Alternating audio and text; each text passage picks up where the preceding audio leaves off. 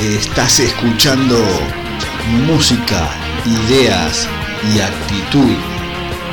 Un programa independiente de Agente Provocador.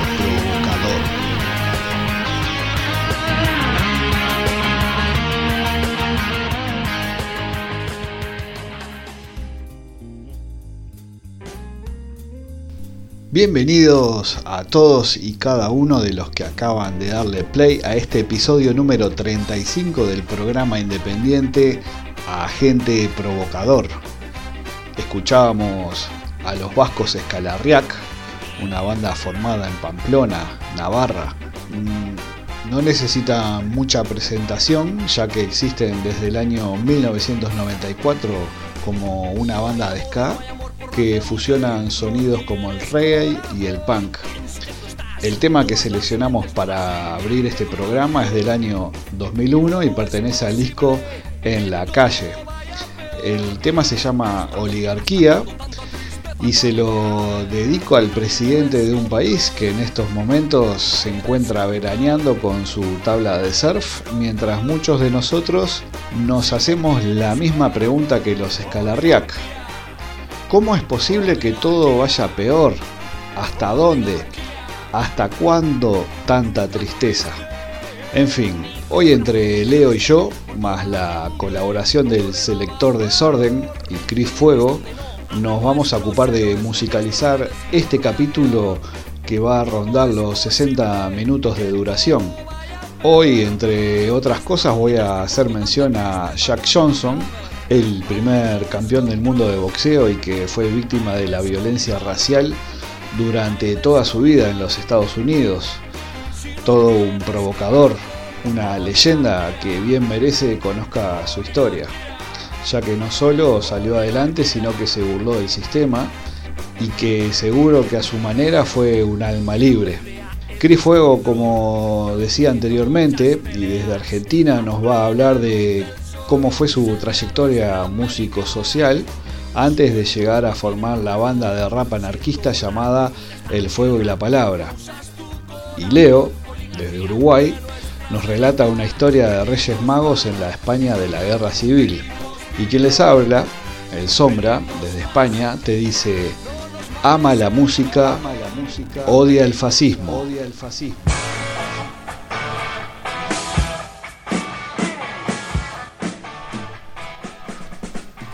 Louie Louie es un tema original de Richard Berry de 1955. La principal inspiración de Richard Berry para escribir la canción fue el tema El Loco Cha-Cha de Ricky Riviera and the Rhythm Rockers. La canción habla de un marinero jamaicano de regreso a su isla, donde le espera su amor. El tema ganaría su merecida popularidad en 1963 gracias a la versión de The Kingsmen. Inicialmente fue editada como cara B, pero como tras la gira por la costa noroeste de Estados Unidos, varias bandas locales de rhythm and blues comenzaron a versionarla en sus conciertos. Volvieron a reeditarla como cara A. De todos modos, al no llegar a la lista de Billboard y tras varios intentos infructuosos de promocionar el single, Berry vendió sus derechos en 1959 a Flip Records por $750. ¿Quién le diría a Richard Berry en ese momento que la canción ocuparía la posición 55 en la lista de las 500 mejores canciones de todos los tiempos de la revista Rolling Stone? A partir de ahí surgirían en todas las décadas, y siguen surgiendo, nuevas versiones de diversos artistas. De las diversas versiones de la década de 1970, The Stooges, Led Zeppelin, Hot Chocolate, Motorhead, hemos decidido darle protagonismo a la de The Clash por tener un sonido muy setentero y por tener una grabación en estudio. La mayoría de los artistas solo tienen versiones en concierto. También cabe destacar la versión de finales de los 70 de los Motorhead. Pero esto es Louie Louie por The Clash.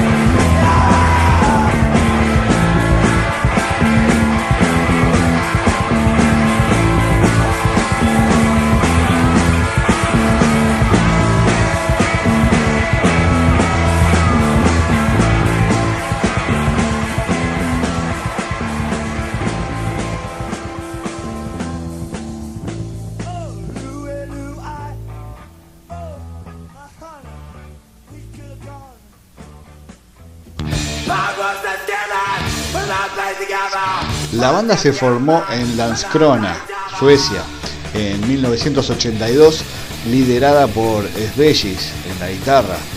En noviembre de ese año graban 5 canciones para su EP debut, Don't Give Up, que fue editado en abril de 1983. La canción que da título a este EP fue usada en el compilado Welcome to 1984 de la revista Maximum Rock and Roll. Después de esta grabación, el vocalista B. King fue echado debido a su fuerte tendencia derechista y su odio al comunismo. Desde finales de 1983, Puma estuvo a cargo de la voz y en abril de 1984 grabaron su segundo EP titulado Boys Will Be Boys.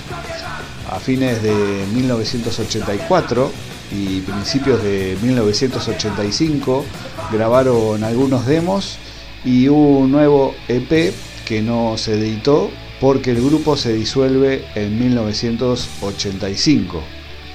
Ingermar, el bajista, pasó al grupo Dital.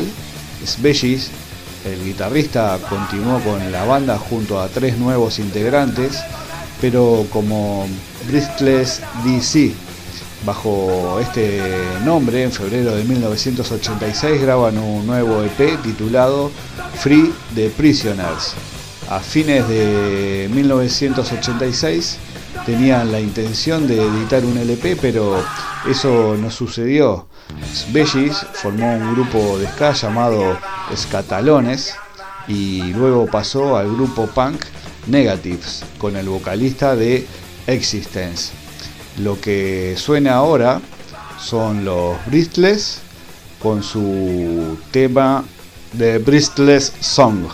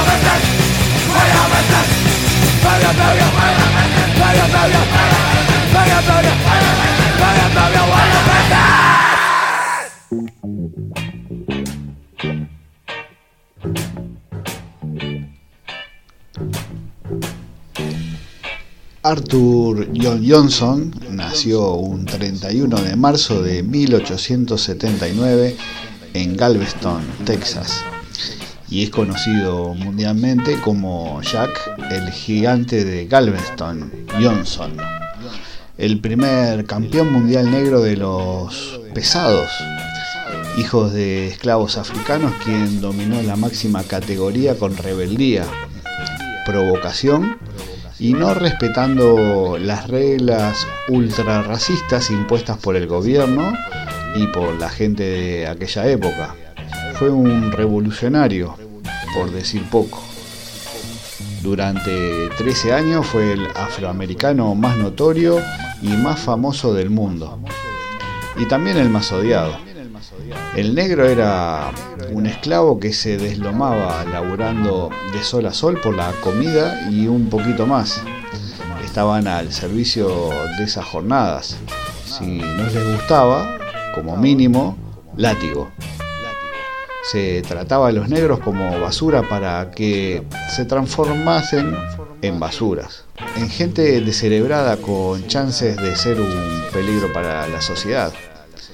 Y en ese marco, Jack Johnson empieza a destacarse como boxeador pesado, ganado 40 peleas con inteligencia y confianza, pero con instinto asesino, cuando tenía a su rival ya reducido. Jack Johnson se consagra campeón mundial con 24 años el 3 de febrero de 1903, ganándole a Ed Denver Martin por el campeón mundial de los negros, porque ellos no estaban autorizados a pelear con los blancos por el auténtico título mundial. No eran ciudadanos considerados con muchos derechos.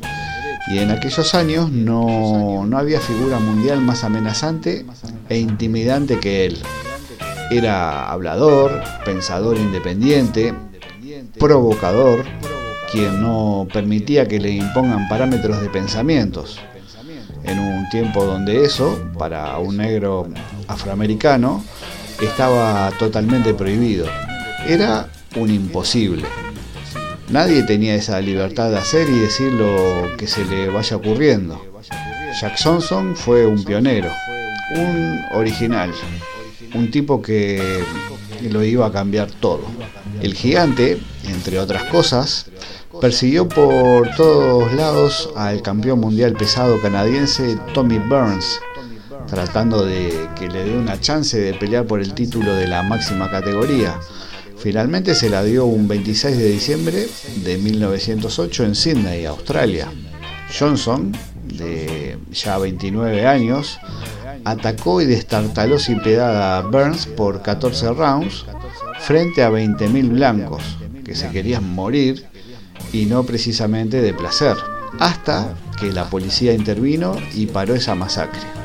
Johnson se había apoderado de la máxima presea del deporte mundial, el bufón sentado en el trono del rey. Cuando golpeaba mostraba mucho éxtasis en mandar a los otros al país de los sueños. Los tiraba, los levantaba, pero para poder seguir dándole masa. Se hizo dueño de un cinturón destinado solamente a la gente blanca. Rompió con la barrera de color que existía en aquel entonces y que dio inicio a la campaña más insólita y cuestionada de la historia del deporte, la búsqueda desesperada de la gran esperanza blanca. El estilo de Johnson era muy característico. Mantenía la distancia con sus rivales en vez de realizar una aproximación constante. Peleaba defensivamente a la espera de cualquier error, y cuando ese error se producía, lo aprovechaba sin remordimientos. Tras su victoria sobre Burns, las muestras de racismo se acrecentaron, y así, en 1913, fue detenido, acusado de atravesar con una mujer blanca por la frontera del estado. Un azote, una horca o una bala lo andaban buscando. Johnson fue sentenciado a la máxima pena de cárcel. Huyó del país antes de entrar en la tumba y que lo domestiquen. Siguió boxeando en el extranjero durante 5 años. Estuvo prófugo en Europa y siguió su carrera en el exterior. Johnson apareció en un momento donde los hombres negros eran linchados por solo mirar a una mujer blanca. Él se casó con una. Fue un adelantado de su tiempo. Fue un Mohamed Ali 60 años antes que Mohamed Ali. Fue el primer negro callejero y pandillero en ser campeón mundial. Hacía y decía cosas que, por menos de eso, la mayoría eran enjaulados. Él era tratado como una bestia, como un mal aprendido y un irrecuperable bastardo. Jack Johnson está al nivel de John Sullivan, Jack Dempsey, Joe Louis y Mohamed Ali. boxeadores pesados, campeones del mundo que trascendieron el deporte. Y de muchas maneras fue una figura mística. Su importancia social fue tremenda. Ayudó a todos los boxeadores negros inmediatamente. Antes, si había un abogado negro en la corte, se lo confundía con el reo. Los blancos no querían negros con fama y dinero, y mucho menos denunciadores. Hay que saber que el boxeo, los caballos y el fútbol eran los deportes más populares del mundo. Obviamente que Jack Johnson fue una figura colosal en los Estados Unidos, pero también en el mundo. El gigante era un contragolpeador defensivo, en un tiempo donde los muchachos iban para adelante, casi todos iban a lo macho. Los blancos lo acusaban de amargo. Con ese mismo estilo, algunos otros boxeadores eran catalogados como inteligentes y tácticos. También hay quienes dicen que siempre las hizo para él, que no laburó por los negros o por la relación entre razas, solo que les hacía siempre para él. De cualquier manera, el hombre de la historia de hoy fue un monstruo y que no se comía ni la punta. Johnson es noqueado por Jess, el gigante de Potawatomi, Willard, en 1915. Lo ultimaron en el round 26 de su combate en La Habana. Jack Johnson afirmaría después que había pactado su derrota con el Departamento de Estado norteamericano para que lo dejasen visitar a su padre antes de ingresar a la prisión. En 1920, Johnson regresó a Estados Unidos e ingresó a la penitenciaría de Leavenworth, donde inclusive disputó 5 combates. Se retiró definitivamente en 1938, con 60 años de edad, y murió en un accidente de tránsito en 1946, tras salir de un bar donde se habían negado a servirle algo.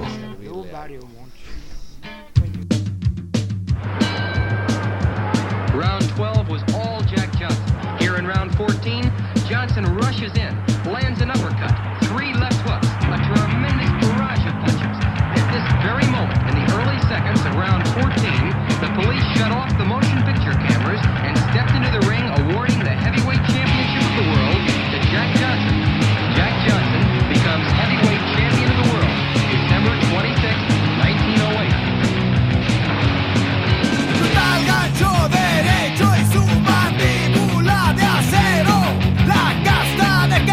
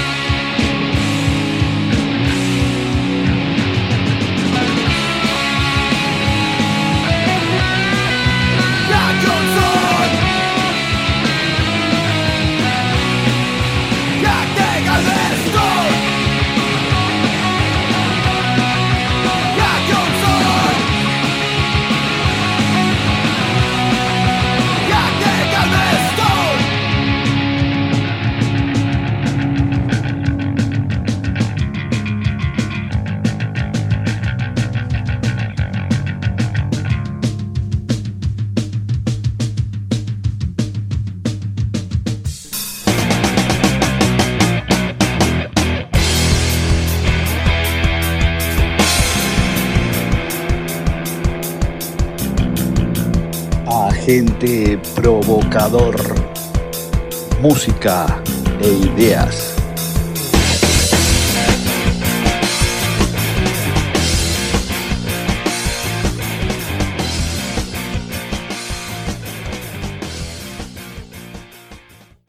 Acá Selector Desorden nuevamente, presentando el fuego y la palabra, hip hop combativo, rap anarco o hip hop punk. Quizás lo conozcan a Cristian de sus bandas previas, la más conocida fue Terror y Miseria, y bueno, acá los dejo con sus palabras.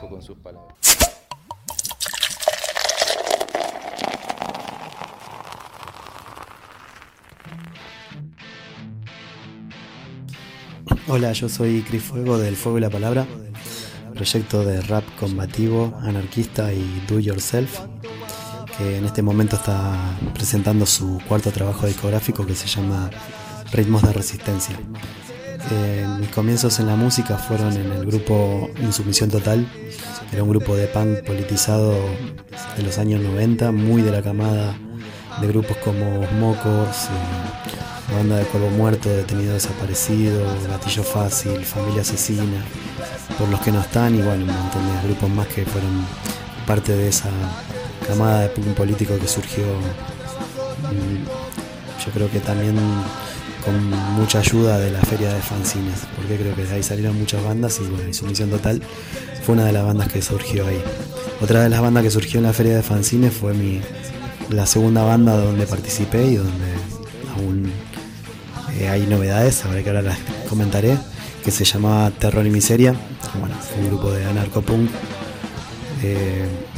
Sacamos 2 producciones independientes. La primera de ellas se llama El Arte de la Revuelta. La sacamos en split junto a Ruido de Ideas. La segunda, Somos lo que hacemos para cambiar lo que somos.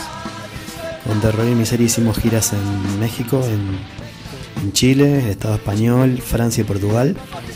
Y bueno, la novedad que quería contar era que vamos a sacar un tercer disco, un nuevo disco, que son con temas que ya habíamos hecho durante nuestra estadía en Barcelona y que no habían sido grabados, porque bueno, en realidad sí habían sido grabados, pero los desechamos por estar mal grabados. Así que bueno, ahora queremos sacarlo con mejor calidad y así que bueno, pronto habrá novedades al respecto.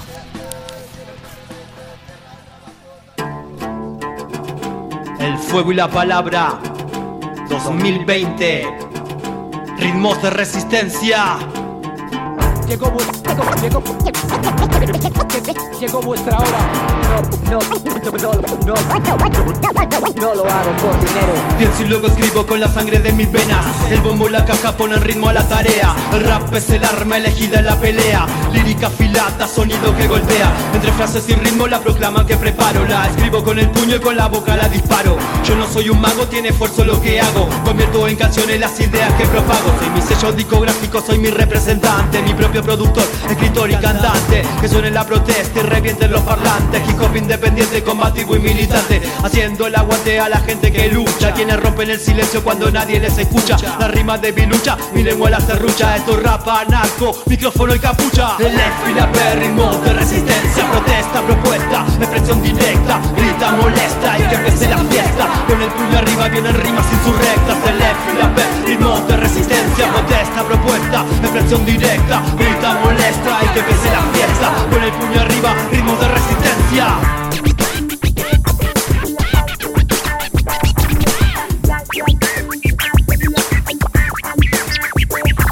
Canciones sin miedo no pueden silenciar, letras irreverentes que no pueden censurar, no pueden controlar nuestra creatividad, que se expande indomable contagiando libertad. No soy pájaro jaulado, yo prefiero volar. Estos ritmos me dan alas, me hacen despegar. Filosofía, lo tú mismo, rap underground. El fuego y la palabra por el cuarto round. Hacer de cada tema un campo de batalla. Técnica simétrica suena como metralla. Cosa y actitud, este ácrata no calla. Mis letras son frágiles, cuidado que estallan. Somos lobos en la bruma de un tiempo demencial que intenta borrar todo nuestro potencial. Canaliza el desenfado y la disconformidad, que la lucha está en la calle, no solo en la red social. El F y la P, ritmos de resistencia. Protesta, propuesta, opresión directa. Grita, molesta y que empiece la fiesta. Con el puño arriba vienen rimas insurrectas. El F y la P, ritmos de resistencia. Protesta, propuesta, opresión directa. Grita, molesta y que empiece la fiesta. Con el puño arriba, ritmos de resistencia.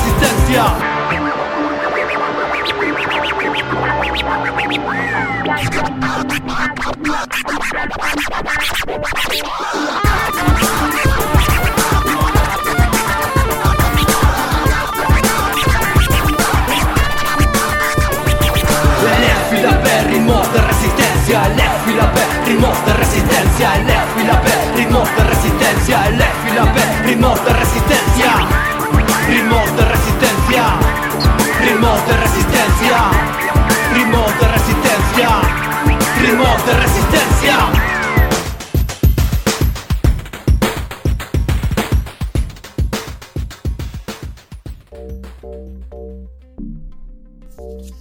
Con respecto a lo de la fusión de hip hop punk o hip hop punk, como se llame, como se quiera decir, sí, bueno, yo creo que el Fuego de la Palabra es un grupo de rap, pero es un grupo de rap con sentimiento punk y eso hace que tenga otro tipo de mirada también dentro de lo que es la movida de hip hop y creo que también dentro de lo que es la movida punk. Lo que quise hacer yo en su momento era, bueno, voy a hacer una música diferente a la que venía acostumbrado a hacer, que yo venía del hardcore punk, pero el rap me encantaba y era algo que hacía mucho que quería hacerlo y cuando lo hice dije, bueno, lo voy a hacer, pero bajo la filosofía y bajo la ética del hazlo tú mismo y de los valores que tiene el punk. Entonces creo que la fusión pasa más por ese lado que por ahí, que por un lado musical. Igualmente, aunque hay algunos temas que por ahí son más pesados o más punks o lo que sea, en general la música es rap.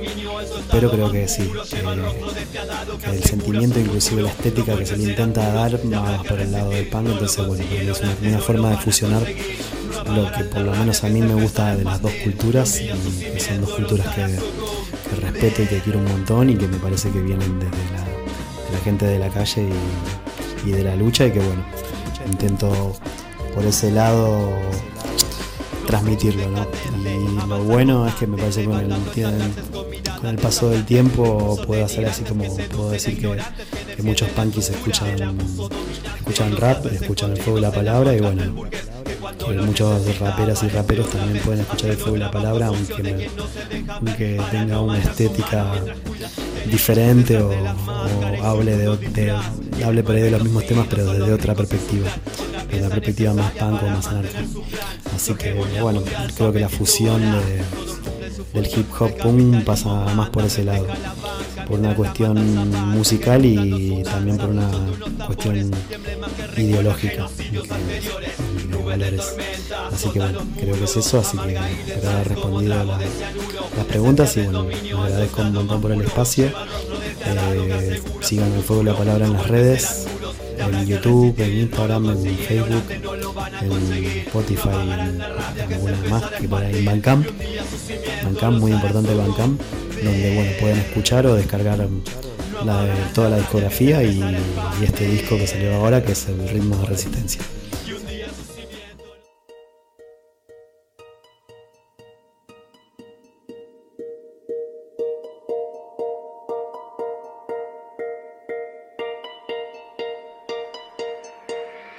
Escribo bruto con el beat, me deslizo por el beat. No me importa ni tu like, ni la mierda que decís, ni todas las fantasmadas en tu nuevo videoclip. Te crees que sos un tranza y sos un tremendo gil. Fuck the police, de Santiago hasta París. Me subo al escenario y te disparo otro misil. No te canto las 40, te rapeo las 10.000. Las palabras son las balas que recargo en mi fusil. Me educaron mucho más las letras del Evaristo que todas las parábolas de un tal Jesucristo. Yo para volar, ahora no necesito. Tengo la rabia del punk y la conciencia del hip hop. Salvaje temática, rima matemática. Patada en la boca al idiota de la espástica. Cerebros herméticos con su podrida práctica merecen la más drástica y enérgica venganza. Cansa que te mate la esperanza. Acá lo que mantienen condiciona la balanza y avanzan con espolios y matanzas. Desagran a los pueblos y aumentan sus finanzas. Preparan la traza de la tormenta, se avecina. La vecina se atormenta, empieza su cocina. Qué triste es amar y no ser amado. Como defender al rico siendo del proletariado. Me mezclo el deseo de prender fuego a la nueva nobleza y al antiguo clero. Veo que ves una cosa maravillosa. El pueblo de Chile en revuelta es la poesía más hermosa. Soneto y prosa entre fuego y cristales. La primera línea continúa en el baile y no hay quien la pare, ni siquiera quien dispare podrá detenerle. Paco Conchetumare.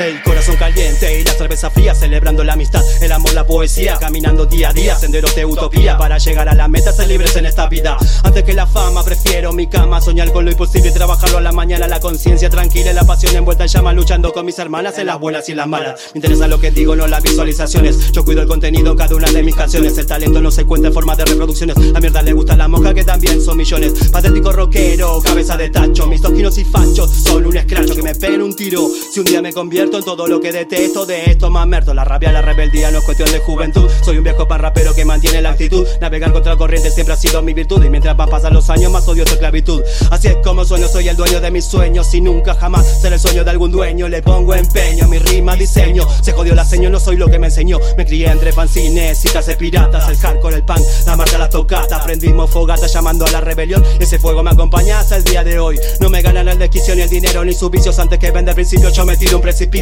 Yo no tengo oro y si me malgo brillo, tanto amor en el cuore y poca plata en los bolsillos.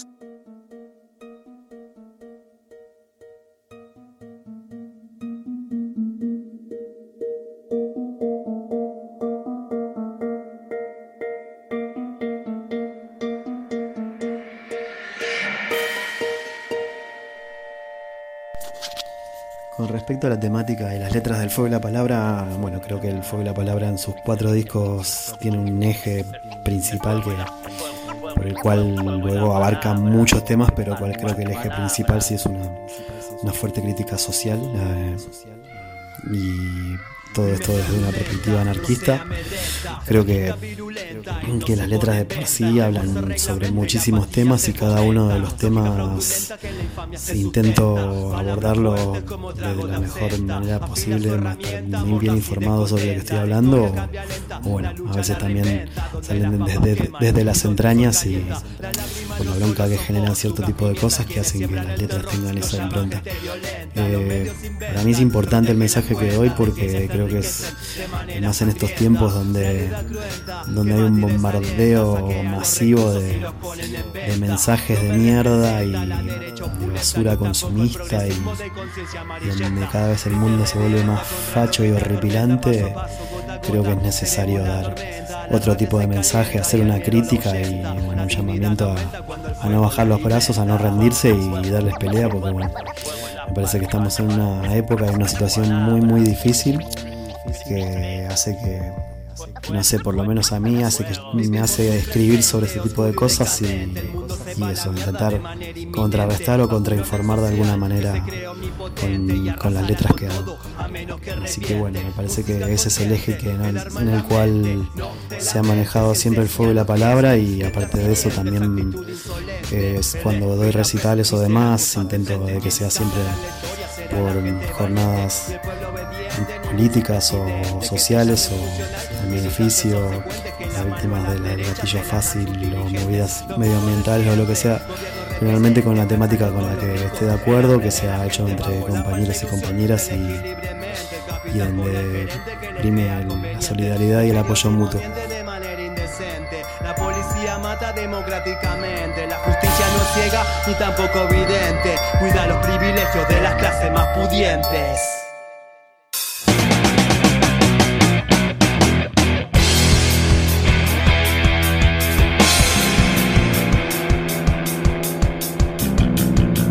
Agente provocador, música e ideas.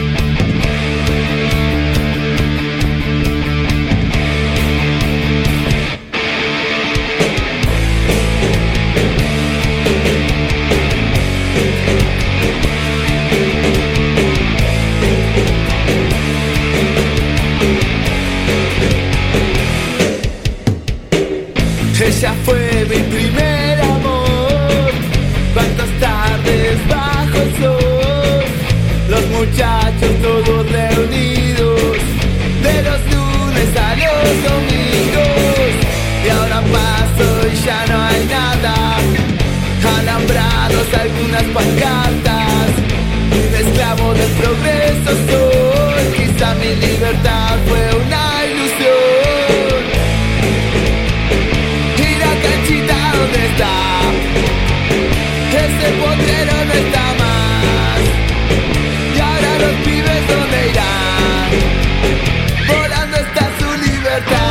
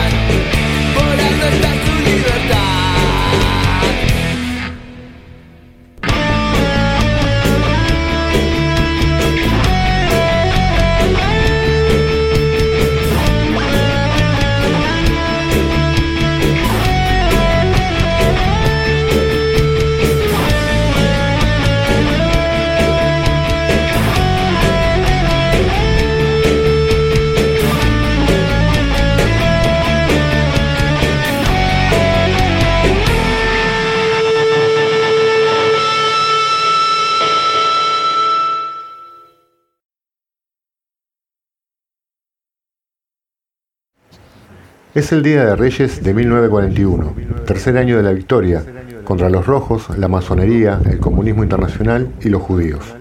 Así, se había proclamado hasta la saciedad y el franquismo, ya constituido, intentaba dar una imagen de normalidad a la vida cotidiana. El periódico Legiones y Falanges describió la cabalgata de Reyes de esta manera. La original cabalgata, que procederá a la ceremonia de apertura, ha de alcanzar una vistosidad que se traducirá en un espectáculo inolvidable para los que tengan la fortuna de presenciarla. Abrirán la marcha 5 ángeles portadores de los 5 símbolos del nacimiento. Tras ellos, 5 flechas, vestidos de romanos y portadores de otros tantos estandartes. Luego, los heraldos con las trompetas, vestidos también de modo apropiado. Seguirán a ellos 2 cuadrigas, conducidas por muchachos del Frente de Juventudes. Después, al mando de un capitán, las escuadras y centuriones, los soldados romanos. Y cerrando la comitiva, los banderines de la Organización de Juventudes, al frente de 2 centurias proseguidas por música y tambores. A la puerta del nacimiento, que está instalando a la izquierda de la entrada del paseo de coches, esperarán la llegada de la comitiva todas las figuras del nacimiento.